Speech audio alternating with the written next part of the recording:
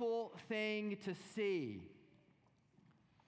And we've talked over the last several weeks about the good news that not only in Jesus Christ, through faith in what Christ has done for you, you are forgiven of your sins, and you are given an alien righteousness to cover you that is not your own, so that when the Father in heaven looks at you, he sees the righteousness of his Son Jesus. And then he adopts you. Not only does he approve of you legally, but he adopts you into his family. And it's an amazing doctrine, this doctrine of adoption. And we have said that the doctrine of adoption is the Christian doctrine that only gets better, because you see the amazing beneficence, generosity of your Heavenly Father. The longer you live, the more amazed by grace you are. We have been forgiven of so much. Amen? Why then is it so hard for us to forgive others? If you're willing and able, let's stand and we'll read from Galatians chapter 4 and then Matthew chapter 18. This is God's very word. But when the fullness of time had come, God sent forth his Son, born of woman, born under the law, to redeem those who were under the law, so that we might receive adoption as sons. And because you are sons, God has sent the Spirit of his Son into our hearts, crying, Abba, Father. So you are no longer a slave, but a son. And if a son, then an heir through God. In Matthew chapter 18, verse 21. Then Peter came up and said to him, Jesus, Lord, how often will my brothers sin against me and I forgive them? As many as 7 times? And Jesus said to him, I do not say to you 7 times, but 77 times. And therefore the kingdom of heaven may be compared to a king who wished to settle accounts with his servants. When he began to settle, one was brought to him who owed him 10,000 talents. And since he could not pay, his master ordered him to be sold with his wife and children and all that he had in payment to be made. So the servant fell on his knees, imploring him, have patience with me, and I will pay you everything. And out of pity for him, the master of that servant released him and forgave him the debt. But when that same servant went out, he found one of his fellow servants who owed him 100 denarii and seized him. He began to choke him, saying, Pay me what you owe. And so his fellow servant fell down and pleaded with him, Have patience with me, and I will pay you. And he refused and went and put him in prison until he should pay the debt. And when his fellow servants saw what had taken place, they were greatly distressed, and they went and reported to their master all that had taken place. And then his master summoned him and said to him, You wicked servant, I forgave you all that debt because you pleaded with me. And should not you have had mercy on your fellow servant as I had mercy on you? And in anger his master delivered him to the jailers until he should pay all his debt.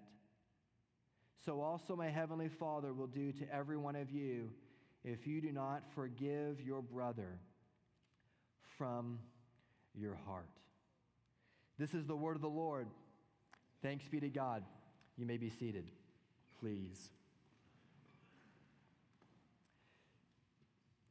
Simon Wiesenthal became known as the world's most famous Nazi hunter, tracking down Nazis guilty of atrocities after World War II. And you might understand why Wiesenthal took upon this role if you knew that he watched his grandmother gunned down on the stairway of his own home by SS officers. That Wiesenthal saw his mother herded into a cattle car with other elderly women never to be seen again. That Wiesenthal had no less than 87 members of his family killed in the Holocaust. Can you imagine that? Wiesenthal wrote a book called The Sunflower, and in this book he recounts an experience he had when he was at a Nazi work camp many years prior, working at a hospital, kind of as an orderly, sweeping floors, mopping messes up, taking care of the garbage, when a nurse walked up to Wiesenthal and said to him, "Are you a Jew?"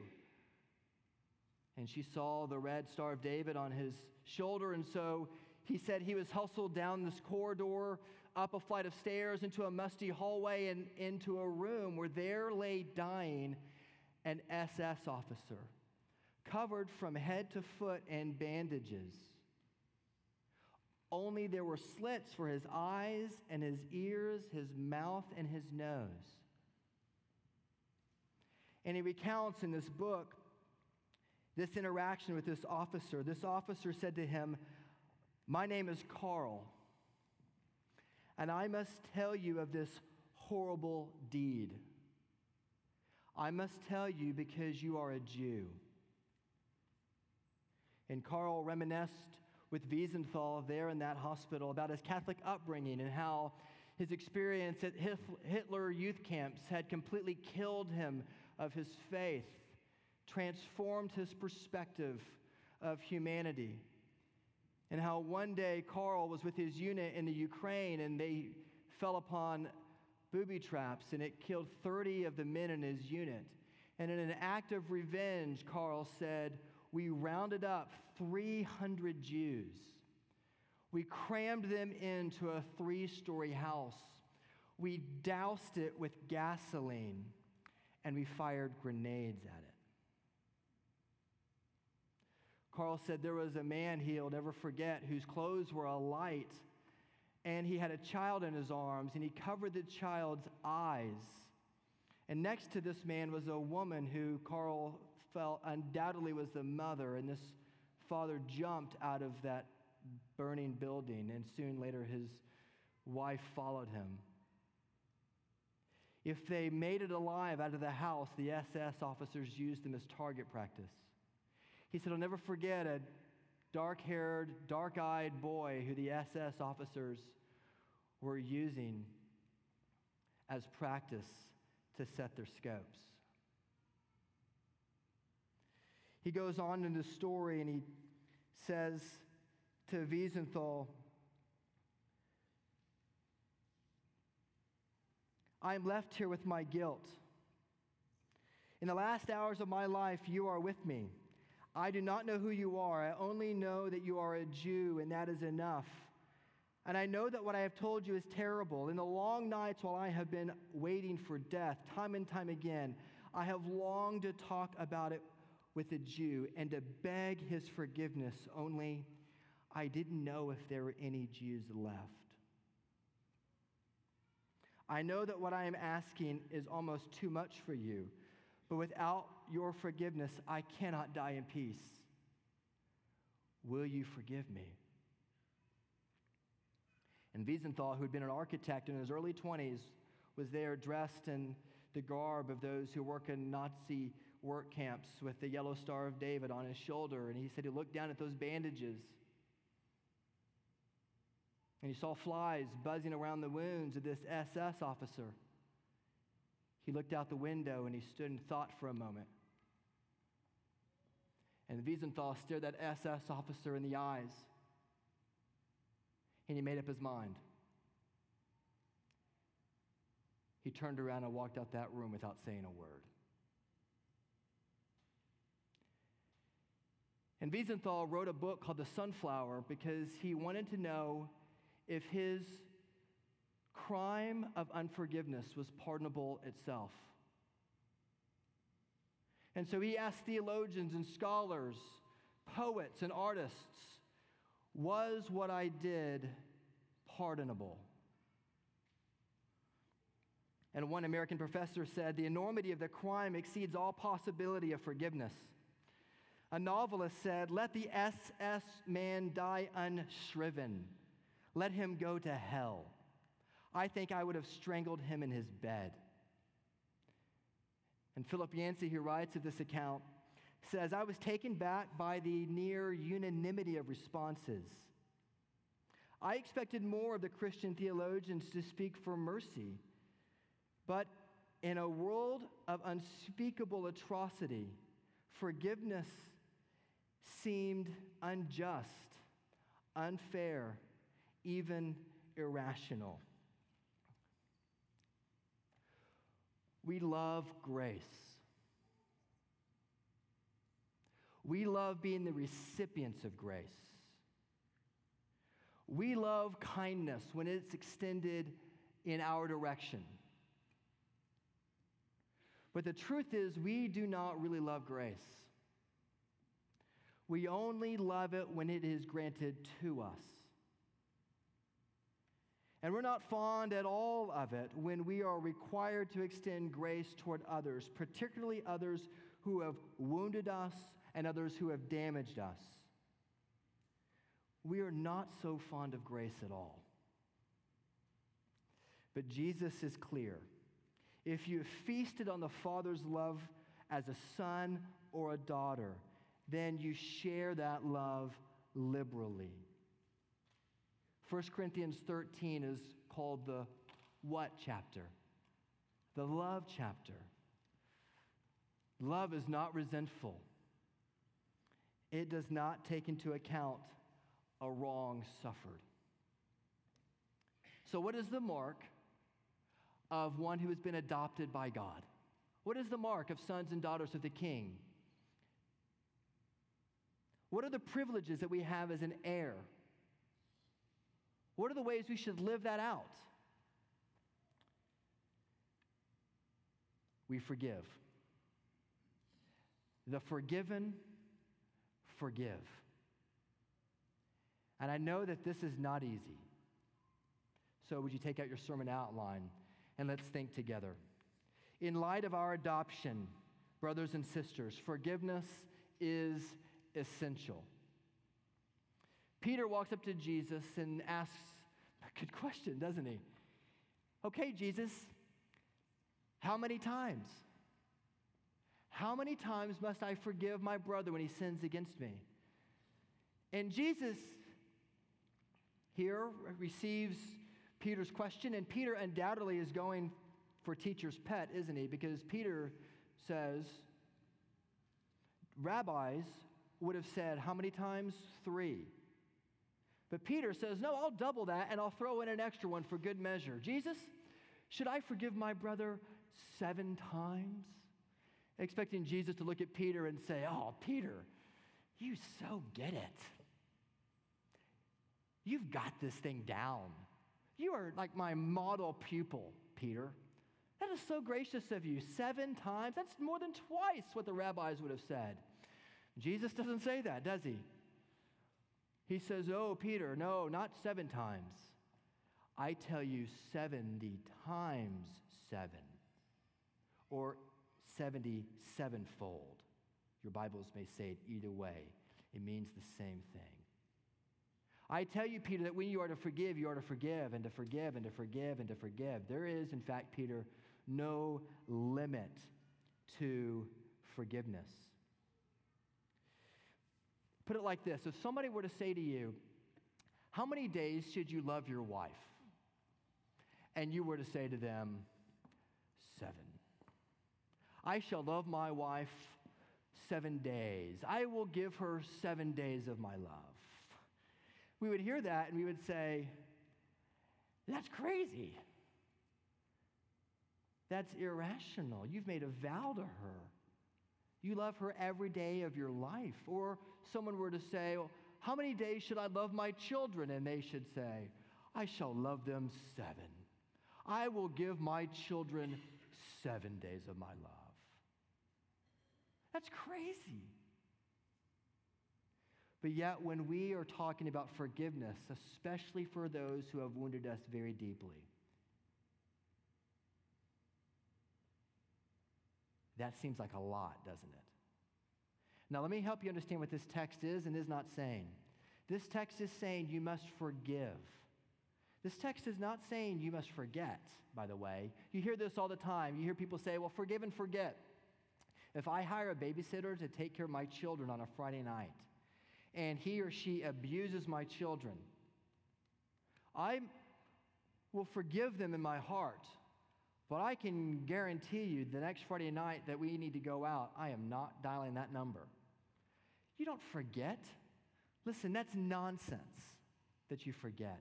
The Bible doesn't speak about things like that kind of nonsense. You don't forget. But the Bible does call you to forgive. Why? Because the forgiven forgive. To live in light of your adoption in Christ, forgiveness is essential. Listen, the Bible misuses things all the time. It misuses statements like, judge not lest you be judged, and therefore people will say, don't judge me, as if we are not supposed to judge obviously wrong behavior. You can't simply forget when you've been wronged. It cuts deep, doesn't it? You are called to forgive. The Bible says that forgiveness is essential for the people of God. Let's talk about the damage of unforgiveness for a second. Unforgiveness, and you know this to be true in your own heart, is like a prison without walls. Jesus tells Peter this parable. He says, one man is forgiven a great amount, and then he turns to another man and he won't forgive him. And the person who ultimately won't forgive ends up where? Where does the text say that this person ends up ultimately? Where does it say he ends up? In jail, in prison. Now let's dig into this a little bit because we don't really know what monetary currency amounts are in the ancient Near East, so let me help you. A denarii was 1 day's wage. So if this man is owed 100 denarii, if you work for 25 days in a month, for example, that's 4 months of wage. If that's an entire quarter of work, that's a pretty good chunk of change, isn't it? That's a lot of money. But this man who is owed 100 denarii, 4 months of work, had been forgiven. What does it say? 10,000 talents. What's a talent? A talent was 20 years' wages. So let's do the math together. 10,000 talents is 200 years of wages. That's an extraordinary debt. That's a generational debt. That's a debt that goes far beyond your lifetime, which is why he says his wife and his children will also be thrown into prison, wouldn't it? It reminds us, doesn't it, back in the day when Adam sinned, and Adam bequeathed to us an extraordinary debt that now we are all guilty of, the debt of our sin. And we have been co-belligerent in that betrayal of what God has called us to do and to be. And there is generational effects to that sin. When I heard a story this week about a father and a mother who were arguing in the kitchen, and the father looked at her and he said, no, no, no, no, no, no, not in my house. You will not do that, to his wife. In an extremely berating, disgusting, horrible way. And 2 months later, this man was telling the story. He walked by his child's room. His child is 2 years old, and the child had set up his stuffed animals in his bedroom. And the child was saying, no, no, no, no, no, no, you will not do that in my house.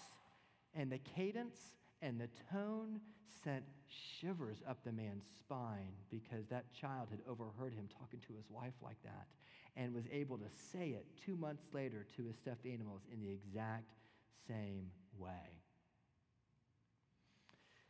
Listen, when Jesus says to forgive a seemingly infinite number of times, he doesn't just pull that number out of the air as though that sounds like a lot. He's not just alliterating what Peter said. No, Jesus is going all the way back to the Hebrew Old Testament when in Genesis chapter 4, Lamech, the degradation of culture and of family had already increased so much so that Lamech had become a polygamist and had 2 wives.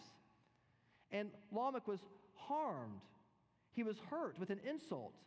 And Lamech, in his revenge, said, if I am crossed, listen, if I am abused or I am hurt, I tell you what, you can cross me, but you're going to die. I will avenge my perpetrator 77-fold.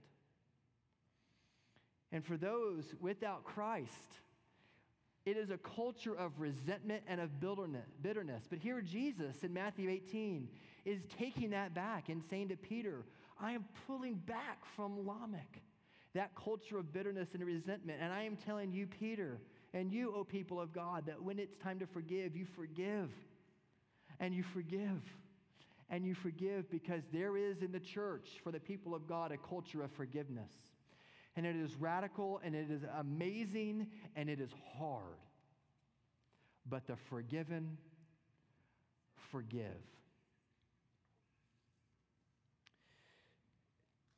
Not long ago, GQ magazine put out an article about the effects of solitary confinement in the prison system in the U.S. It's a fascinating article. And in this article, they pull quotes from 48 wardens and people who have been in solitary confinement themselves. And as I read this article, what struck me was the amazing similarity between solitary confinement and the U.S. prison system and many people with whom I speak about their difficulty forgiving others. Craig Haney of UC Santa Cruz, who's a pioneer in this field, calls solitary confinement a social death.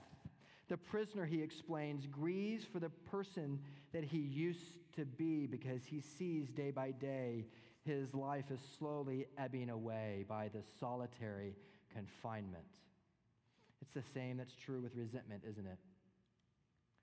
One soldier said, listen, I am there for 8 years in solitary confinement, and in my 8 years, every day is the same. And what is traumatizing about it is that people outside those walls have 8 years of experience, and I have 1 day. Every day is the same. This same dynamic that's at work with people who are in solitary confinement is at work with people who refuse to forgive. Frederick Buechner said, of the 7 deadly sins, anger is possibly the most fun. To lick your wounds, to smack your lips over grievances long past, to roll over your tongue the prospect of bitter confrontation still to come, to savor the last toothsome morsel, both of the pain you are given and the pain you are giving back in so many ways, is a feast fit for a king. But the chief drawback, Buechner says, is that what you are wolfing down is yourself. The skeleton at the feast is you. And perhaps Anne Lamott said it best when she says, not forgiving someone is like drinking rat poison and waiting for the rat to die. Why is the damage of unforgiveness so great? Because forgiveness is first a spiritual matter before it's a relational matter. Do you think you must forgive people only when they are repentant?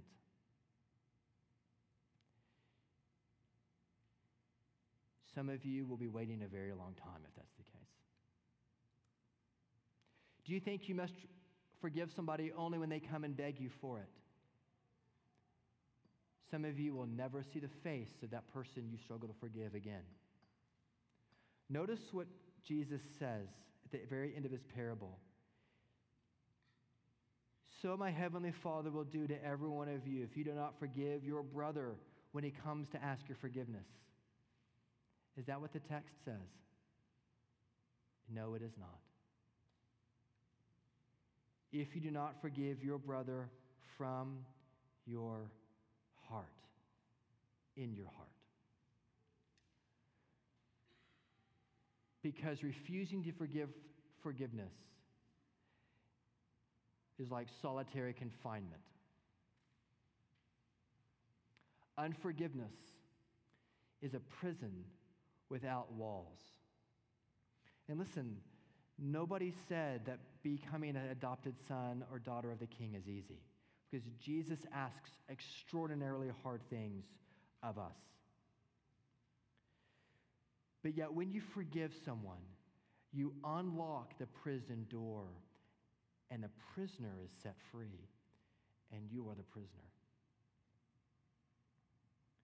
So, where then do we start? There is something first to admit. In the parable that Jesus told, one man owes another one 10,000 talents. As I said, it was an extraordinary sum of money. And he has a hard time forgiving another person who, owes him 4 months' wage. The first thing that you must admit is that you owe a debt you cannot owe. And listen, I know we all know the Christianese. I know we've heard that term again and again here. But sometimes off of our hardened, hard heads bounces this notion that we are sinners and that we really do owe an infinite debt. Have you ever seen the movie Dead Man Walking? It came out years ago. It's a story of a young man named Matthew Poncelet and his relationship with Sister Helen Prejean, who in the movie, Helen Prejean is played by Susan Sarandon and Matthew Poncelet is played by Sean Penn. And if you've seen the movie, the story goes that Matthew Poncelet finds one night 2 teenagers, a couple, and he abuses the woman, and then he kills them both. And he is found guilty of his crime, he and another person. And because there's another person involved in this crime, he has vehemently held that he was innocent his entire time in prison. And now, weeks before his execution, he is befriended by a Catholic nun named Sister Helen Prejean. And he is hard. This other guy did it. He refuses to admit that he had any complicity in his crime when the evidence was obviously pointing in his direction. And Sister Helen Prejean said to him one day, "Matthew Poncelet, you are going to hell if you do not own up to what you did." And something inside Matthew Poncelet broke when she said that to him. And it was the love of this woman toward this prisoner. And he broke. And the movie shows how he just confesses the details of this crime. And then he sets about to write letters to the family of those he killed to ask their forgiveness. And he is a broken man.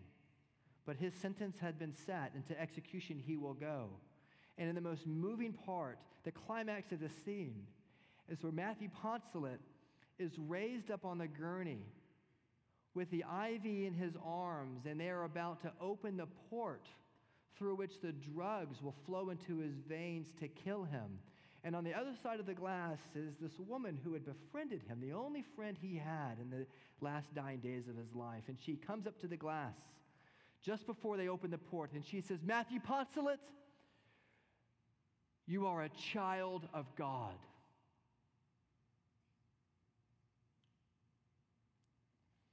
And in that scene, something inside me just kind of recoils, if I can be honest with you. Because they take great liberty to show you the details of his heinous crime. And there on that gurney is a man who had been forgiven of killing 2 teenagers in a park, heinously. And yet, the story shows us that he was broken and repentant and trusted in the gospel. And he was therefore a child of God. Friends, the thing that you must admit is not that you have killed 2 teenagers in a park, know that you killed the Son of God, that you are not able. Where do we even start with forgiveness? You cannot even begin to forgive somebody until you can say in your heart, I am Matthew Poncelet. Till you can look yourself in the mirror in the morning and be shocked by grace and mercy that the person staring back at you has been forgiven of the heinous crime of killing Jesus. You can't even begin to process your need to forgive.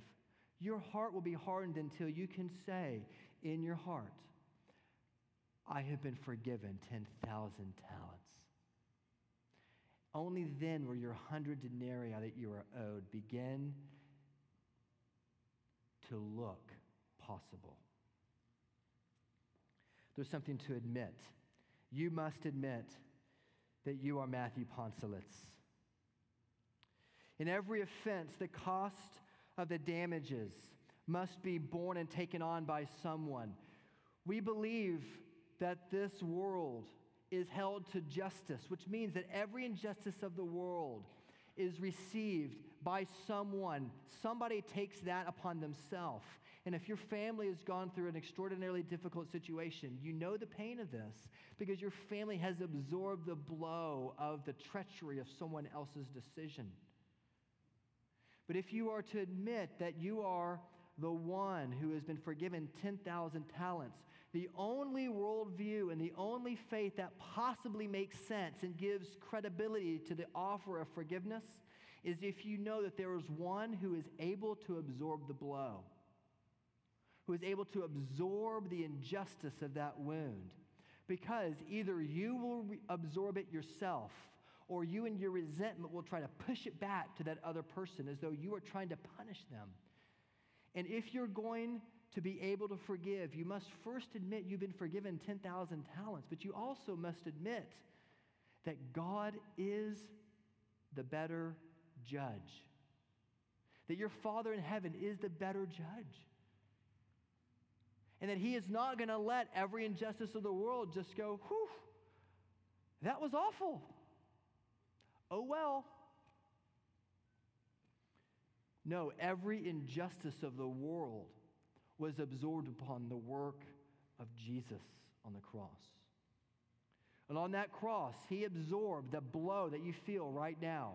He absorbed that blow that was done to you, the injustice done to you, so that you, in 2017 on Mother's Day, might be able to have such courage, knowing that you're forgiven 10,000 talents, to take that to the cross and to say, God, I do not fully understand it, but I trust that you are a better judge.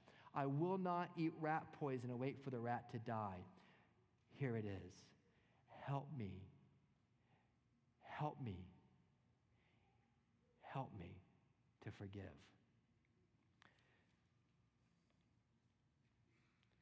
You must be able to admit you're forgiven 10,000 talents, and you must be able to believe that God the Father is the better judge. Vengeance is a lazy man's justice, Christian. Vengeance is mine, says the Lord.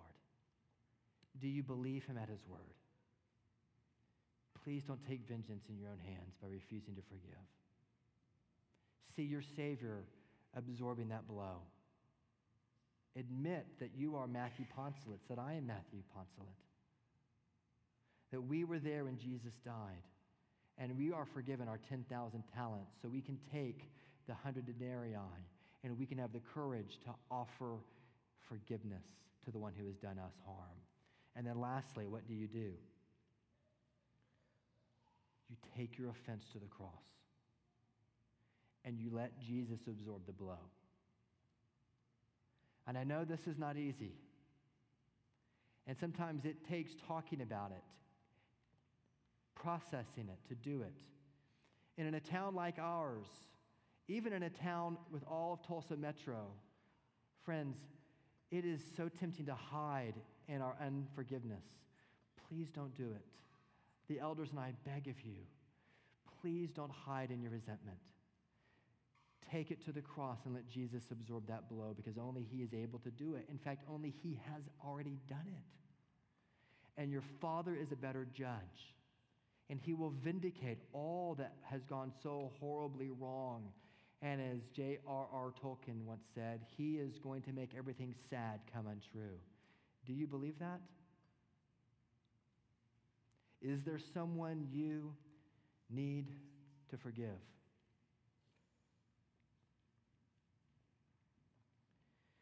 Because you are adopted sons and daughters, God sent the Spirit of his Son, Paul says in Galatians chapter 4, into our hearts, crying, Abba, Father. So you are no longer a slave, then a son, and if a son, then an heir. Come out of your solitary confinement.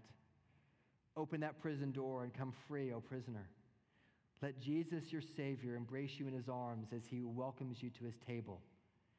Take that blow to the cross, and you will be able to be free. The forgiven forgive. Amen.